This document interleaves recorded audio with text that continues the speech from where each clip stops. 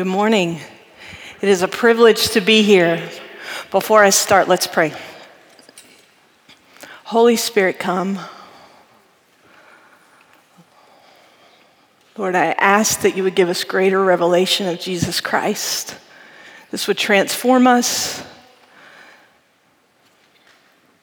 Guide my mind. Help me to speak your heart. I pray that your body here would only hear what you have to say. In Jesus' name, amen. So I have the privilege this morning of preaching from a passage in Philippians 2. I'm going to focus on 5 through 11, but we're going to start at verse 1. So if you'll take some time and open up your Bibles, because we are really going to be in the Word today. Not that we're not usually, we are. Usually in the Word, right? So what I love about this passage is, first of all, it is Paul writing to the church in Philippi, and he loves the Philippians. Just from the things that I read, it might have been his favorite church. And I want to say the things that he's exhorting them to in this passage, I feel are really poignant for us at this juncture. And me too love this church. I love the Church of Oklahoma City. I love the big church. The Big C Bridgeway is a great place. Frontline is a great place. Henderson Hills Baptist Church is a great place. Life Church is a great place. I'm trying to think who else is it. Crestwood is a great place. And this is a great place. And I love it here. I've been here 25 years, and you're my favorite. So it's really a privilege to be here and to bring this word to you. And so here's what I want you to see as we read this passage. Paul is exhorting them to humility, but he's doing it in this way. He's wanting to anchor them in truths about Jesus. And those truths about Jesus transform them in a way that lead to humility. And on that place of humility is where community in the kingdom happens. So let's read the passage. So if there's any encouragement in Christ, any comfort from love, any participation in the Spirit, I'm going to stop right there. Any participation in the Spirit, I feel like for us in this body, it's actually been a journey all for the 25 years that I've been here. Sweet Jesus is trying to teach us and lead us in things of the Spirit and participation of the Spirit. And there's lots of neat things going on in this first part, but I want us to lean into that. Because I think we've jumped over some hurdles, and he's been really sweet to us, but he is leading us in a way to commune with him inside of us and participate with him in power together. This passage, as we go, you're going to see it's not for me, it's not for you, it's for us. This is an exhortation to the community, to the church as a whole.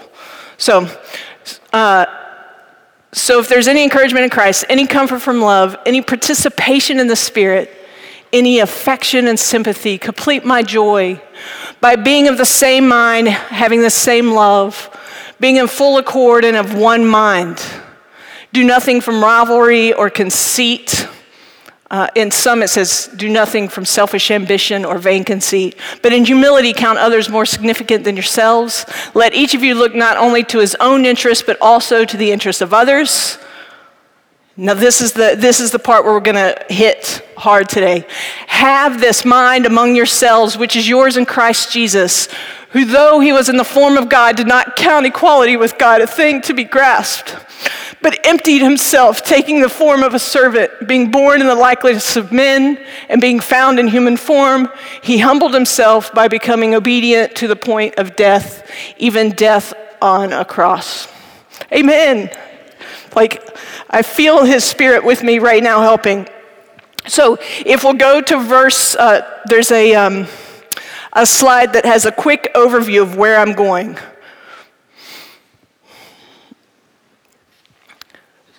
So we're going to see here, like I mentioned before, Paul is going to give us some revelation about Jesus. And I'm wanting this revelation to get inside of you. These are not going to be new things. But they might not be things that are in your heart in a way that has transformed you.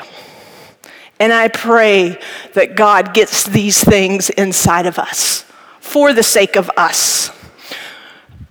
And then you'll see that revelation of Jesus promotes humility because it changes us, which promotes his kingdom and community. So will you put up the slide that has the breakdown of 5 through 11 in a really simple line by line? I think it's the next slide, actually.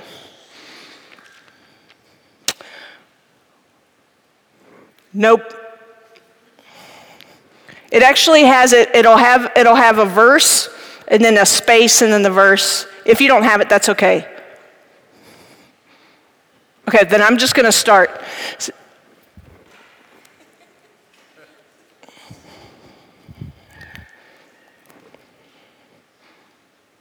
You can just put the passage back up and I'll do it that way. That'll work. Okay, have this mind among yourselves. I'm going to stop right there. Have this mind among yourselves. This word mind, he's talking about having an understanding, having revelation. And this is important. This revelation is not just important for me, and it's not just important for you. It is important for us. And you know how insight can be transformative. In this passage, some people say, is this an example of what we're supposed to do? Or is this or does this just give us insight to Jesus? And I want to say it's both. But I want to say the insight, if it gets in you, it will transform you.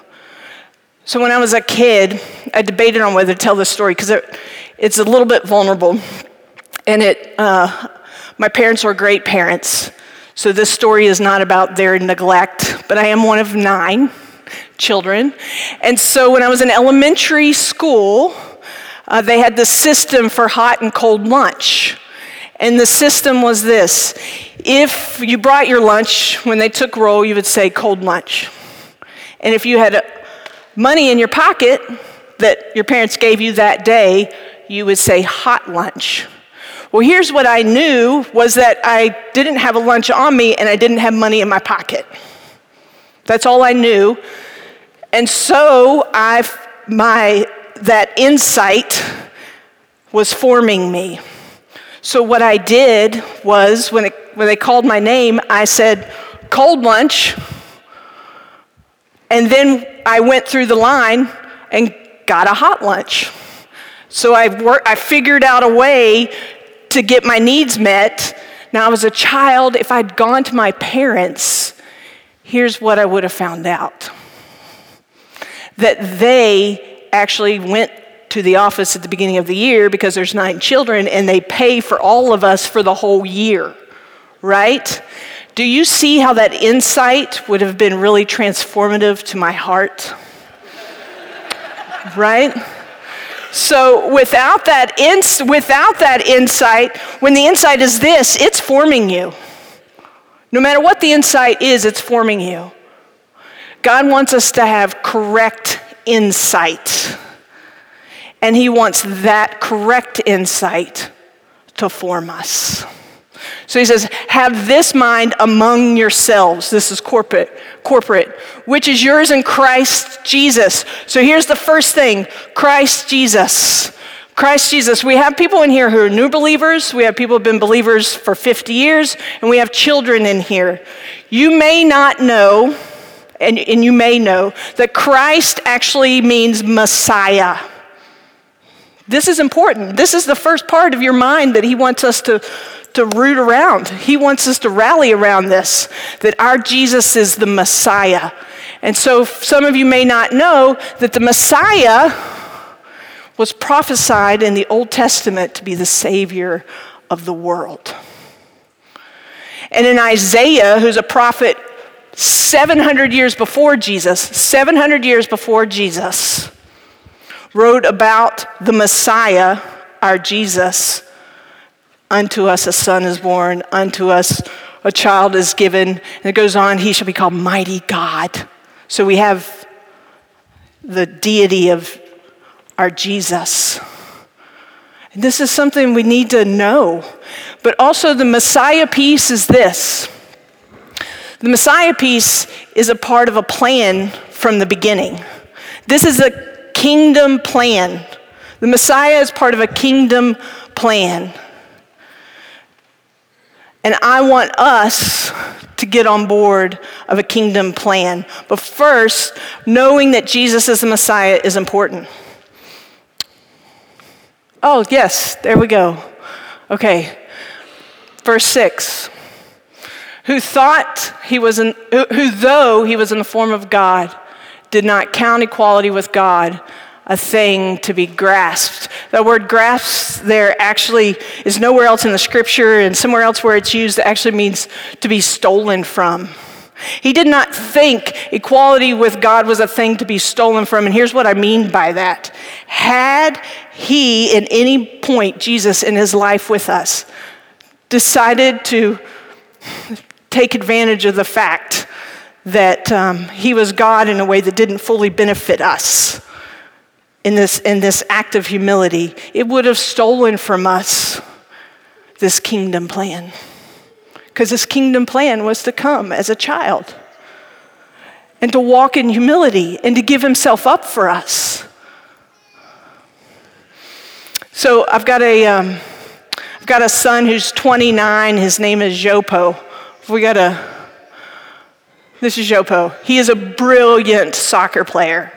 Brilliant. I have video of him like breaking somebody's ankle just casually on an indoor court, where the goalie just literally fell over and then he scored. He's a brilliant soccer player.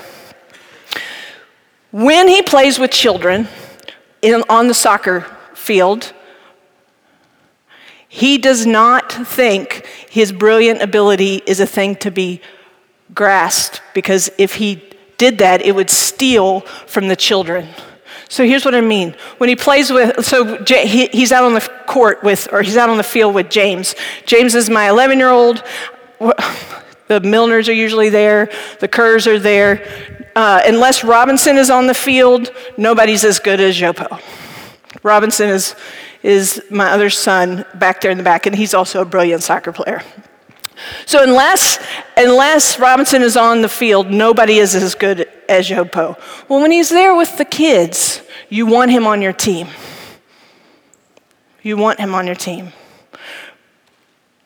Because he will not grab a hold of all that he is on the soccer field and you will score. He will make sure he gets to the place, and Caden Milner can stand in front of the goal, and he will get it to Caden, and Caden will score all the goals. And if he decided in those moments to show off, to have some conceit, that would be stealing not only from the kids, he would be stealing from himself. Do you see that? He would be and if God had, in all of his fullness, decided to grab a hold of equality with God, even though he was the form of God, not only would it have stolen from us, it would have stolen from him his plan. And his plan for us is kingdom ambition, that we would experience something of the kingdom. I wanted to get in there. Okay. So, who, though he was in the form of God, did not count equality with God a thing to be grasped. I want to stay right here for a second. There's no conceit in our Jesus. Do you remember back in the first 1 through 5, it says, do nothing in selfish ambition or vain conceit. Conceit is a thing that sometimes I see it in me. And there's two things going on. One, if it comes out in the moment, I'm wanting validation in a way, I'm trying to meet a need of validation in a way that's unhealthy. I'm also, if there's something in me that thinks I'm better in some way. That's embarrassing to say, because mostly I don't think I'm better. My ACT scores would reveal that, right? I don't. But sometimes conceit in our midst can do a lot of damage, as instead of going low and humbling ourselves, we're trying to get a need met of validation, and it will only produce a fruit in the moment that's not eternal. And so if I can step back from that, and instead of have selfish ambition, have kingdom ambition, and be with the people that I'm with and see their value so much so that sweet Jesus modeled this, to grab a hold of the quality of God. It's something for us to emulate, but I think we can do better at it if this insight gets in our soul. But emptied himself. So here's the word empty. You see our sweet Jesus pouring himself out for us. And he's not just pouring himself out for me, he's pouring himself out for you. But here, this passage, he's pouring himself out for us. We have great value. We mean everything to him. It doesn't say he partially gave himself to us. It says he emptied. We are worth everything to him. And some of you sitting there right now think, well, they're worth everything to him. Or you've had parents in your life who maybe didn't emulate or give you a good example of a giving of self, so it's hard for you to imagine God giving himself for you. Not just giving, emptying himself for you. But here's what can happen. If we follow the Lord in a place of lack, right? You're like, well, I didn't have it, but I can be it. Right? And sometimes I see it as a therapist. I am a therapist. I'm at a residential children's home. And so sometimes I see someone who's experienced great neglect, and they're trying to live opposite of that. And it's not a bad thing. They've seen how not to do it. Well, this is how I'm going to do it. But that doesn't produce the same kind of life that living out of fullness does. And Jesus wants you to know he is your fullness. He wants to be your sufficiency, and out of that place you are to live. But emptied himself. There's a picture of a gentleman who's dancing. Okay, this is Mr. Marshall. Mr. Marshall was my 5th grade science teacher. He is with the Lord now. He emptied himself on a regular basis, but here's why. I genuinely think he thought we were valuable. Yes, he saw his own value, but he thought we were valuable. He would play football with us. He called me Twinkle Toes because I am a good wide receiver. And I thought I was the best wide receiver in the whole land because he spoke value by emptying himself and being with us. And so there's something about this corporate piece. It's, yes, see that you are valuable and live out of that place because Jesus emptied himself for you. But see that the person across from you is valuable. As valuable. There is nothing Jesus held back. He emptied himself for you and for me. There's a fullness in all of us. And seeing that value in one another is key for community in the kingdom. Key for unity, and it does something to division when we begin to see the value in one another. And you are worth all of Jesus. I am worth all of Jesus. We, the body of Christ, are worth all of Jesus. He emptied himself. Next, by taking the form of a servant, being born in the likeness of men. So not only did he empty himself, he is with us in a way that is active. A servant, what is a servant? A servant is someone who is actively for you.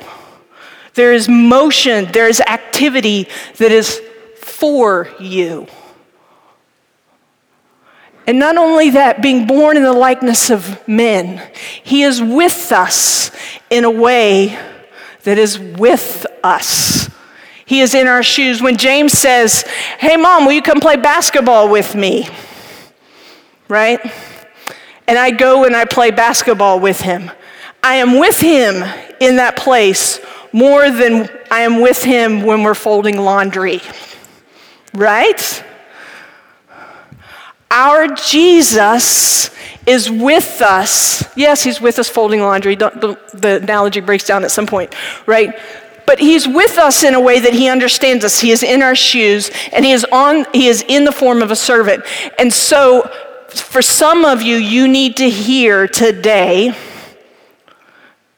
that your God, the Messiah of the world, is actively with you. Rest in that. Rest in that. He's working harder and smarter than you are. And not only is he working harder and smarter for you, he's working harder and smarter for the one next to you and the one with you. And what that does to a body as we realize that our Jesus is actively with us as a servant, we can lay down a lot of extra activity that looks like me controlling you and you controlling me. I can trust the Lord he's perfecting my faith, but guess what else he's doing? He's perfecting your faith. And so for us to be in unity together, that's a good insight to have. Because then we can lay down control and we can lay down it having to be our way. And we can also, it helps with anxiety when you feel, like even me having to preach or getting to preach. I actually love it. I love it. But sometimes my mind can start, before, oh my goodness, what if the Holy Spirit doesn't show up, and what if.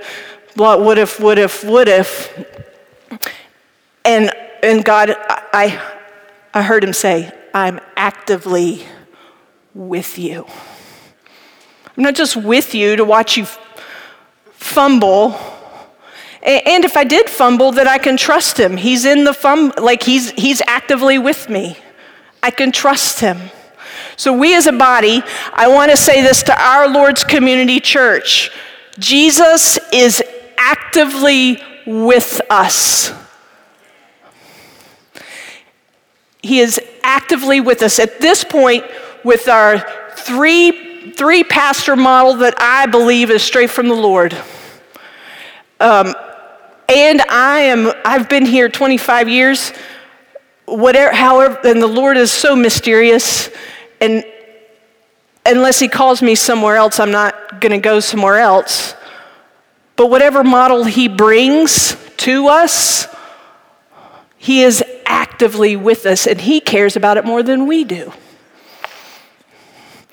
So we can lay down some of our controls and some of our anxieties and lean into our Lord.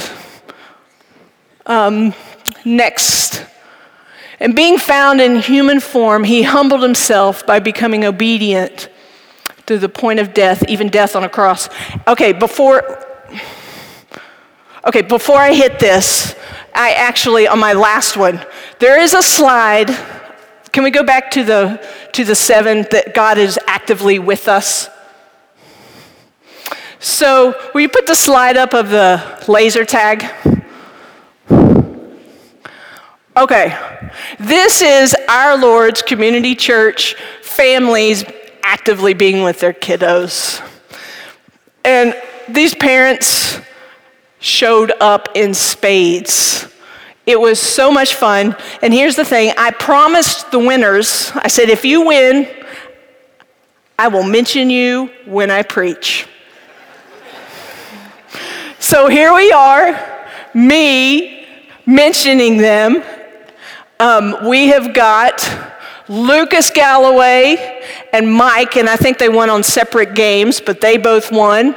Then we have got, you can't see Houston Sneed. That's the whole Sneed family, but Houston actually dominated, right? Then we've got Al King and James, my son, comes by it honestly.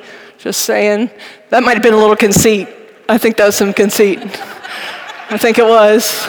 I might need some prayer. They won a game together. And then we've, one of the days, Reese, Caden, and Henry Jarek, first, second, and the third. And then, okay, so next slide. Okay. This is John and Mary Lou Mode with their grandkids, with 3 of their grandkids, not all of them. If ever I have seen somebody actively with their kids, right? We had the best time, and their Logan, who's in the middle, actually won one of the games. He's not here. I wish he was, so I could give him props. So isn't that great? We had so much fun. We had a ball. I don't think I actually won a game, but it's okay. It's neither here nor there. Okay, get to the, And being found in human form, he humbled himself by becoming obedient to the point of death, even death on the cross. So here's what I want you to see about Jesus in this. There's an intimacy in his obedience to the Father. There's this big kingdom ambition plan that him as the Messiah is a part of. And part of that is he's going to die on the cross for our sins, my sins and your sins. And the night before, it was really hard. And he didn't want to do it. But obedience won. Obedience matters. And that's not a friendly thing to say, but obedience matters. And sometimes it helps us to be a part of the kingdom ambition because we would rather not. And Jesus did. And so that kind of obedience comes, I get he was God, but God does ask us to empty ourselves and give up our lives. And sometimes the most I'm willing to do is to go to the public pool with my son, right? Going to the public pool with your son is a dying to self. I'm just saying, that is up there.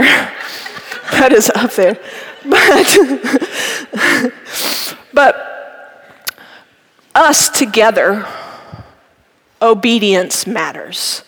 And that comes from an intimacy with the Lord so that you can hear him. There's a place in Scripture where somebody says, hey, I've done this, I've done that, I've prophesied, I've healed, I've done, and he says, I don't know you. And so I just want you to press into intimacy with the Lord. Because us together, it matters. Your intimacy with the Lord matters to me. Because we're in this body together. So, to the point of death, even death on the cross. And we can't be a body of believers in Jesus without the cross. The cross gives us his righteousness. The cross gives us salvation. The cross gives us everything that it is of the Lord. There's some kids in here who might not know this, so I'm going to just do a teeny little theology for them, right? And there might be some adults in here too that don't know it. But there's a passage that says the wages of sin is death. That's why Jesus had to die on the cross. And that sounds harsh. Oh God, why would he make the wages of sin death? He doesn't do that because he's mean. He does that because sin is really awful. It is not the Lord. Anything that's not of the Lord is sin, and he wants us to have him because he is life. So that's why he had to die on the cross, because the wages of sin is death, and he didn't want you to have to pay that. So he paid it for us. And so the death on the cross of the Creator is good for all of creation. So we see this stair step where first he doesn't count equality with God to be a thing, right? And then next we see that he empties himself. And now we see that he's willing to die for us. And so this going low. My dad says the road to the kingdom of God is downhill. And what he means is it's not easy. What he means is it's a process of humility. And so the more insight and revelation you have about Jesus, the more willing that we are to go low. There's a picture of a slinky. Do you see the slinky? So the slinky, that would be us. The steps would be revelation of who Jesus is. And then as it goes down, that's humility, the going low. And that place is where we can have community in the kingdom. And as we do this, we'll see, here's the crescendo of the passage. Because our Creator goes low, in humility, he will be exalted. Therefore, God has highly exalted him and bestowed on him the name that is above every name, so that the name of Jesus, every knee should bow in heaven, on earth, and under the earth, and every tongue confess that Jesus Christ is Lord, to the glory of God the Father. And I want to say this. Some would use this passage to say, to defend universalism. And my heart breaks because there's just too many other places in the scripture that show that universalism is not a thing from our Lord. I kind of wish it was, to be honest with you. But we've got too much in the scripture, and if I'm going to have integrity and preach to you the word of God, we have too much in the scripture that shows us that there are some, whether you're Calvinist and say they're not chosen, or you're Arminian and you say they don't choose it, regardless, salvation is not chosen by all. And there is a place where there's separation from God because salvation is not chosen. And those are some of the passages, and if you wanted to go study them yourselves, they're pretty hardy, and so they're not like Old Testament either. They're in the Word, from the Gospels to Revelation. And so I feel like I can't preach this passage and that would be an elephant in the room. What does Esther think about this? And that's I can't with integrity preach universalism.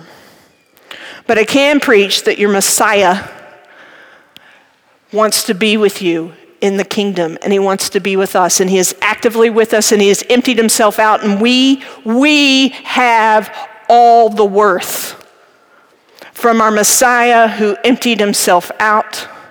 So we don't have to have selfish ambition or vain conceit, and we can consider the interest of another because they also have great value, who the Lord emptied himself out for.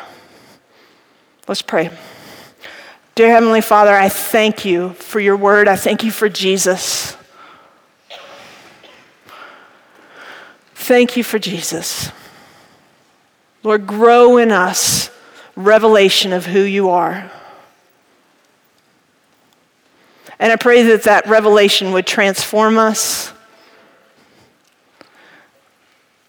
and that we would be a community in the kingdom, clothed in humility, clothed in the righteousness of Christ. In Jesus' name, amen, amen, and amen.